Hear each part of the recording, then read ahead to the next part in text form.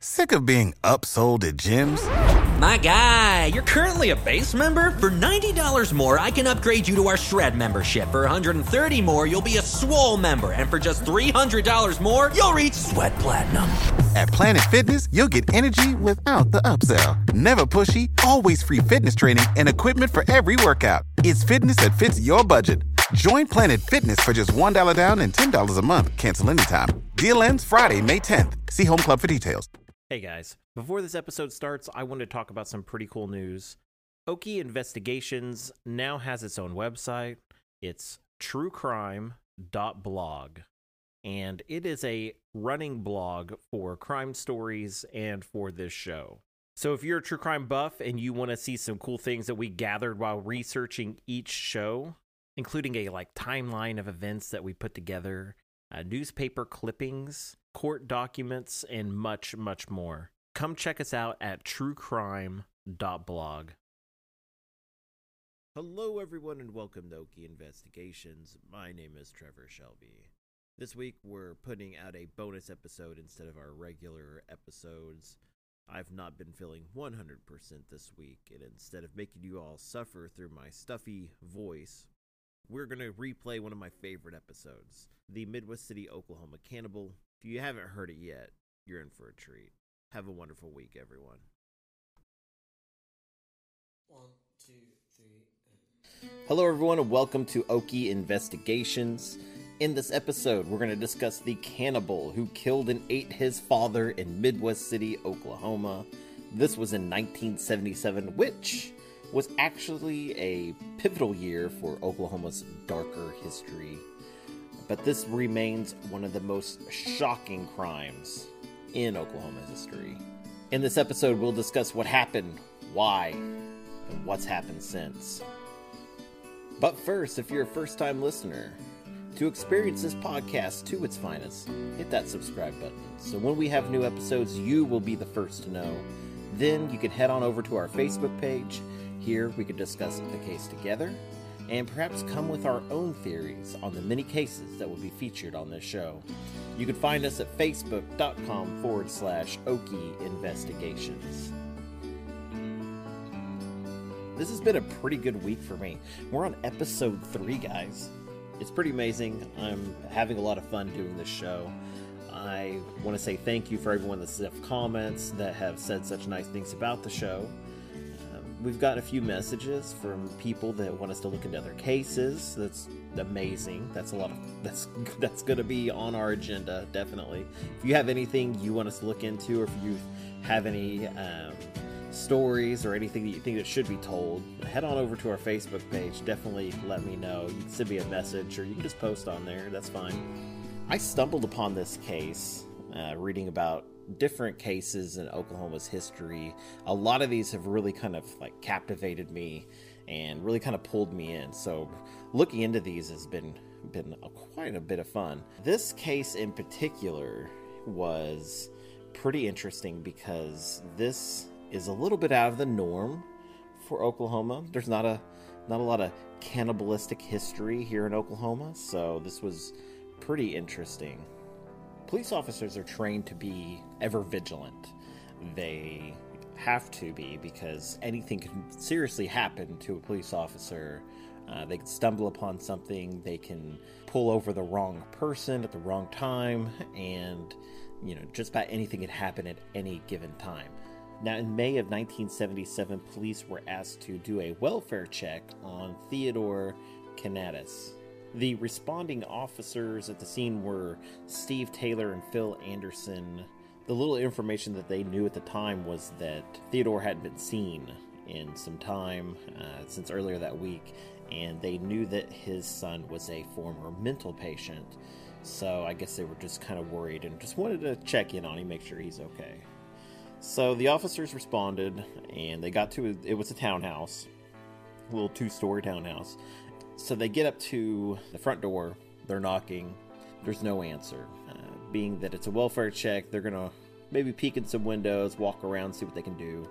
And they walk around to the back of the building, and they notice that an upstairs window on the second floor It's got curtains blown through. It's open. You can see the curtains kind of breezing through.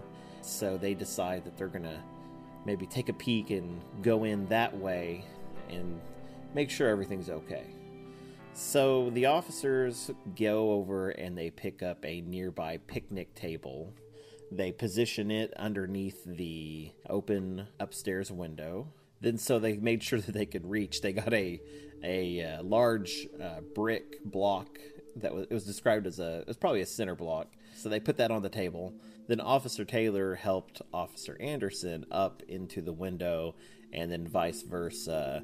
Anderson helped Taylor get up. He pulled him up through the window.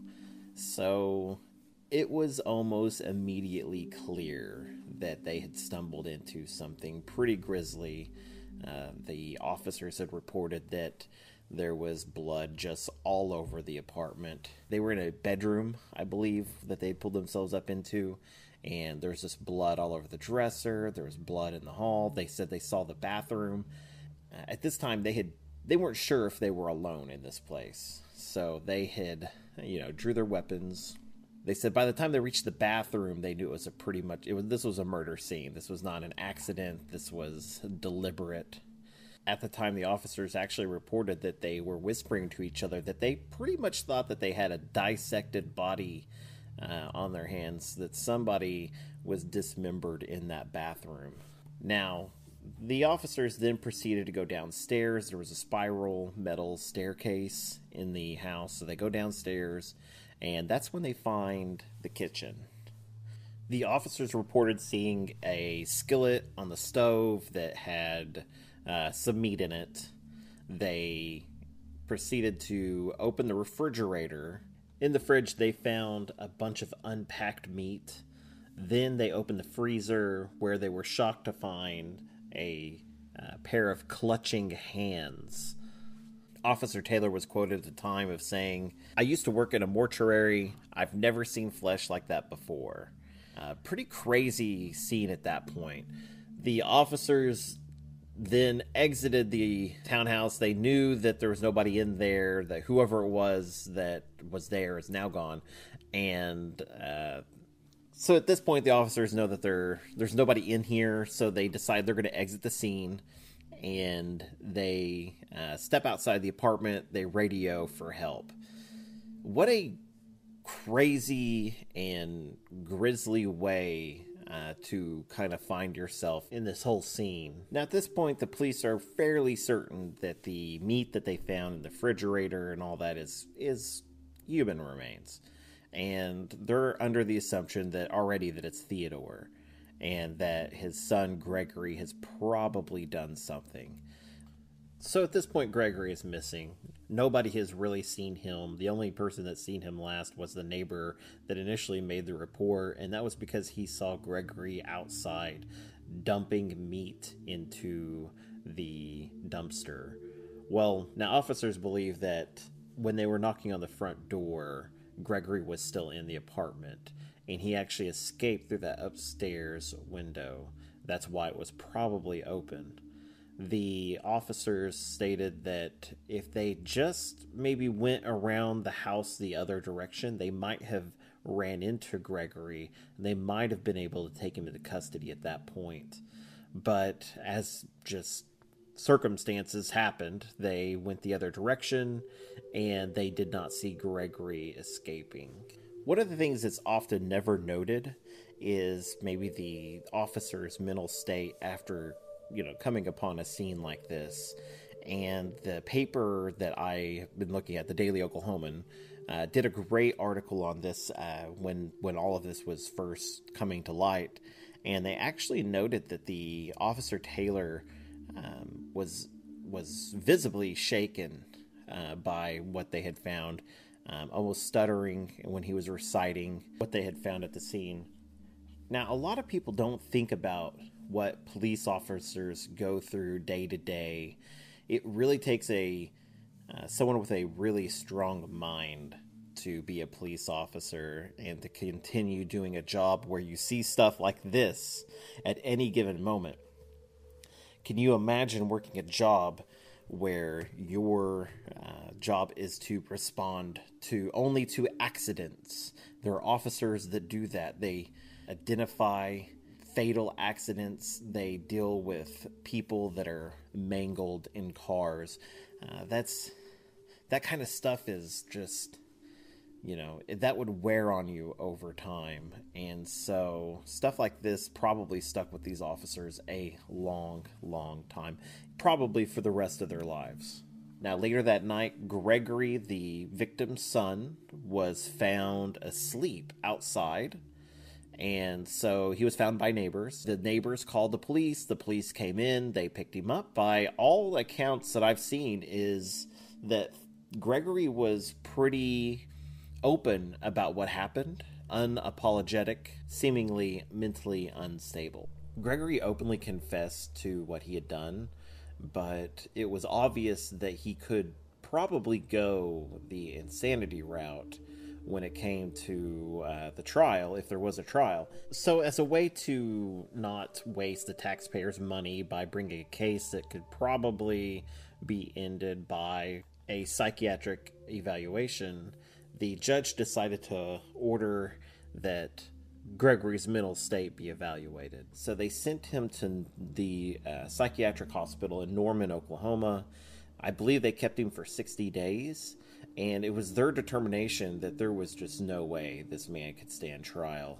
He was not mentally competent, basically. It was ruled that could not stand trial at this time. Now, one thing the judge did do was he left it open. If Gregory did happen to become mentally stable, he could then, in fact, be tried for his father's murder. And that's important later on. Gregory spends some time in Norman, and then he's eventually moved to Veneta, which is the more lockdown type unit for a mental hospital. Everyone's kind of in a prison type environment. He's moved down there to Veneta, and that's where he spends the next, from the late 1970s to the mid 1990s. So in the 1990s, the Department of Mental Health is going under a lot of changes, and they aren't holding people in their facilities as long as they had been in the past. And so in this, movement, anybody that probably mentally could be in society, they were, encouraging them to go ahead and move out into society. And which is a very positive and wonderful program. But in this case, this wasn't a very liked thing for the district attorney in Oklahoma County. They found out that Gregory had moved back to the city, I believe, and he was working as a grocery clerk, and he was bagging groceries. So the DA went to Gregory and pretty much said, if you're competent to be out in public, then you're competent to stand trial for your father's murder. And pretty much encouraged him to return yourself to Veneta. And that's exactly what Gregory did. He packed his things, went back to Veneta, and that's where he spent the remainder of his life. In 2014, Gregory passed away of heart complications due to, I guess it was aggravated by his cigarette smoking. But yeah, he died while in state custody. If you go to our Facebook page, facebook.com/Okie Investigations, I will probably have already posted the death certificate, which I found online, along with other information and articles about this case. One of the things I think is crazy about this case is I've never heard of it. At the beginning of the episode, I said I stumbled on this case, which, yeah, I really stumbled on it. I was just doing some research and this one popped up and I was like, well, this is interesting. And it's in the town that I live in now. So that's where it happened, in Midwest City. I grew up in Choctaw, which is like just down the road. And it's kind of hard to believe that something like this could happen and it just, nobody talks about it. Now, let's talk about some of Oklahoma's darker history. Let's step back to 1934. Now, through the course of this story, I want you guys to ask yourselves, can a murderer, a convicted murderer, redeem himself? Is there a possible way in your mind? Can somebody that's committed a heinous murder redeem themselves in your eyes? Might be possible. Let's listen to the story. Now, it's just after Thanksgiving Day, and Phil Kinammer and John Gorell are driving down the road, and suddenly a scuffle breaks out. And when it's all said and done, Kinammer has killed his friend with 2 shots to the head. Now, what made this such a big crime is that both Kinammer and Gorell were a part of a society called the High Hat Club.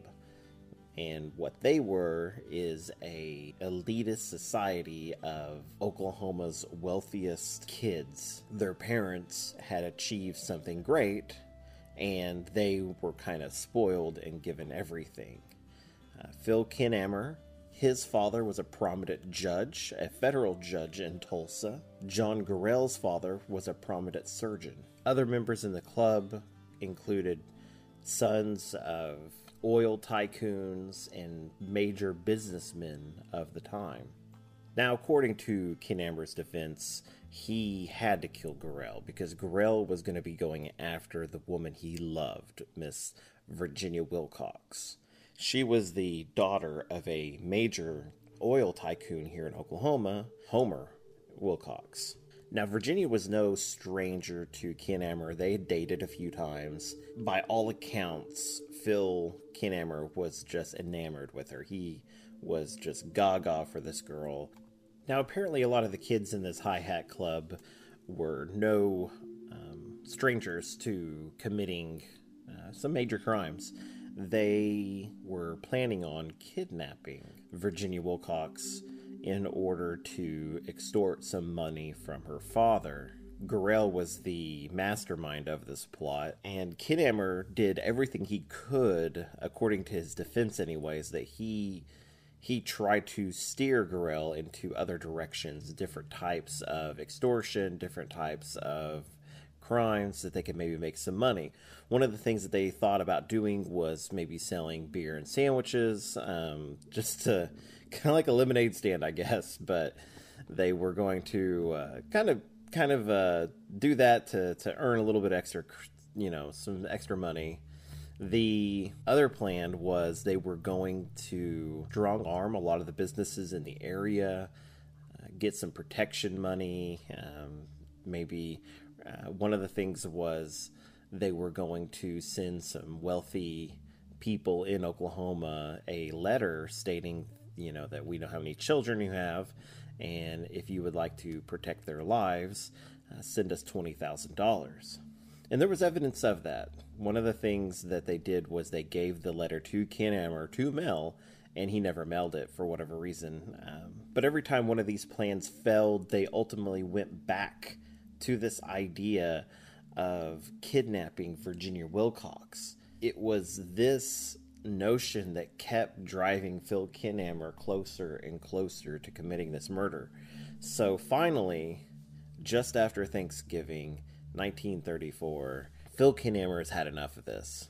Now, according to this defense, is that this is the point where he has a mental breakdown, and he decides he's going to go to Kansas City, where Gorell is studying dentistry, and he planned on ending his life. One of the prosecution's major witnesses was Floyd Huff, who said, Kinammer asked me if I knew why he came to Kansas City.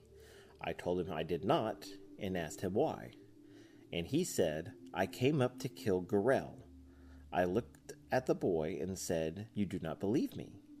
He told me his intentions were to rent an airplane and that they were going to take a ride above the clouds, and when they got up there, he was going to hit Gorell over the head, and he was going to jump out in a parachute, I guess, and the only way he could have gone is if he intended to live.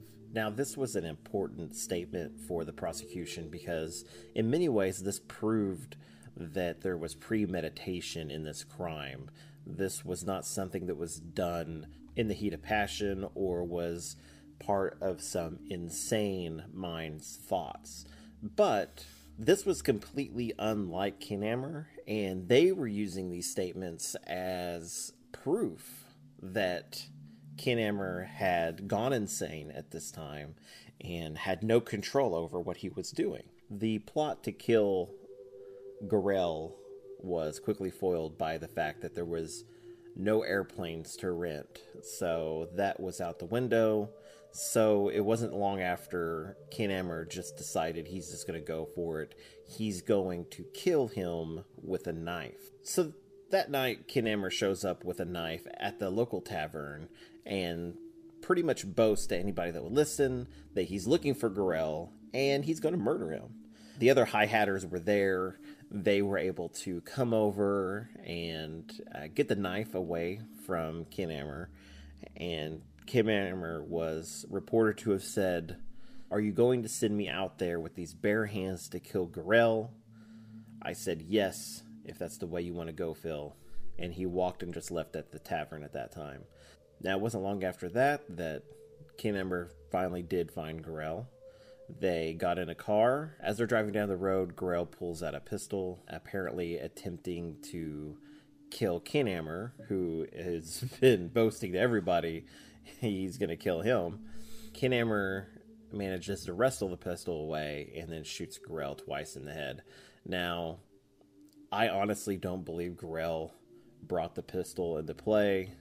I think that this was just Kinammer's, it was his attempt at doing a self-defense kind of play here. I had to kill him because he was going to kill me kind of thing. So this whole trial comes to head. Pretty much the jury had a few options. They could do murder one. They could find him guilty of manslaughter if they believed that the crime was not premeditated. Or they could find him not guilty or not guilty by reason of insanity. The jury in this case didn't believe Kinammer's story, and they found him guilty, but they did not convict him of murder one. What they did was they convicted him of just manslaughter.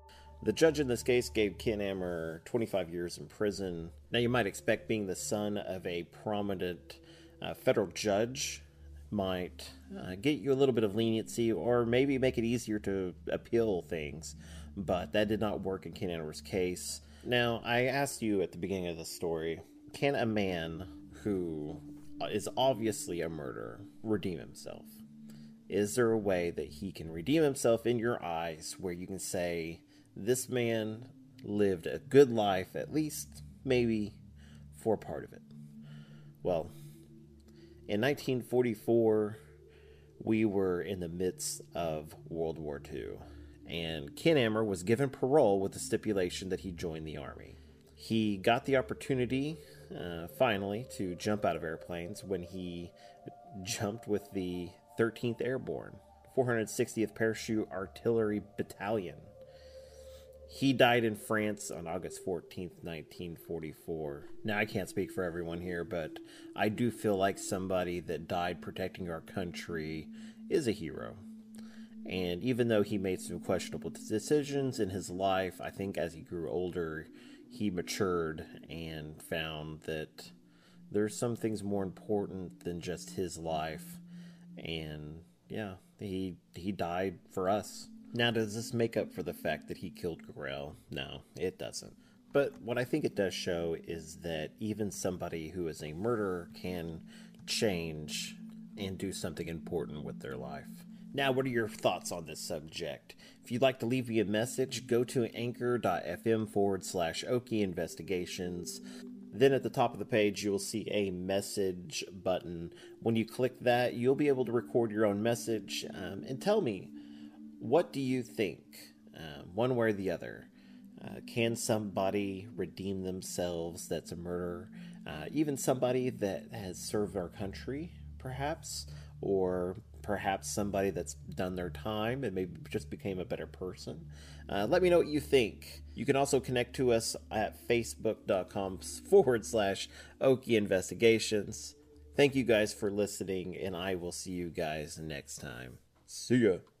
Support for this podcast and the following message come from Corient. Corient provides wealth management services centered around you. They focus on exceeding your expectations and simplifying your life. Corient has been helping high achievers just like you enjoy their lives more fully, preserve their wealth, and provide for the people, causes, and communities they care about. As one of the largest integrated fee-only registered investment advisors in the U.S., Corient has deeply experienced teams in 23 strategic locations. Corient has extensive knowledge spanning the full spectrum of planning, investing, lending, and money management disciplines. Leverage Corient's exclusive network of experts to craft custom solutions designed to help you reach your financial goals, no matter how complex they may be. Real wealth requires real solutions. For more information, connect with a wealth advisor today at Corient.com. That's Corient.com. Corient.com. Save big on brunch for mom, all in the Kroger app. Get 16-ounce packs of flavorful Angus 90% lean ground sirloin for $4.99 each with a digital coupon. Then buy 2, get 2 free on 12 packs of delicious Coca-Cola, Pepsi, or 7-Up, all with your card. Shop these deals at your local Kroger, less than 5 miles away. Or tap the screen now to download the Kroger app to save big today. Kroger, fresh for everyone. Prices and product availability subject to change. Restrictions apply. See site for details.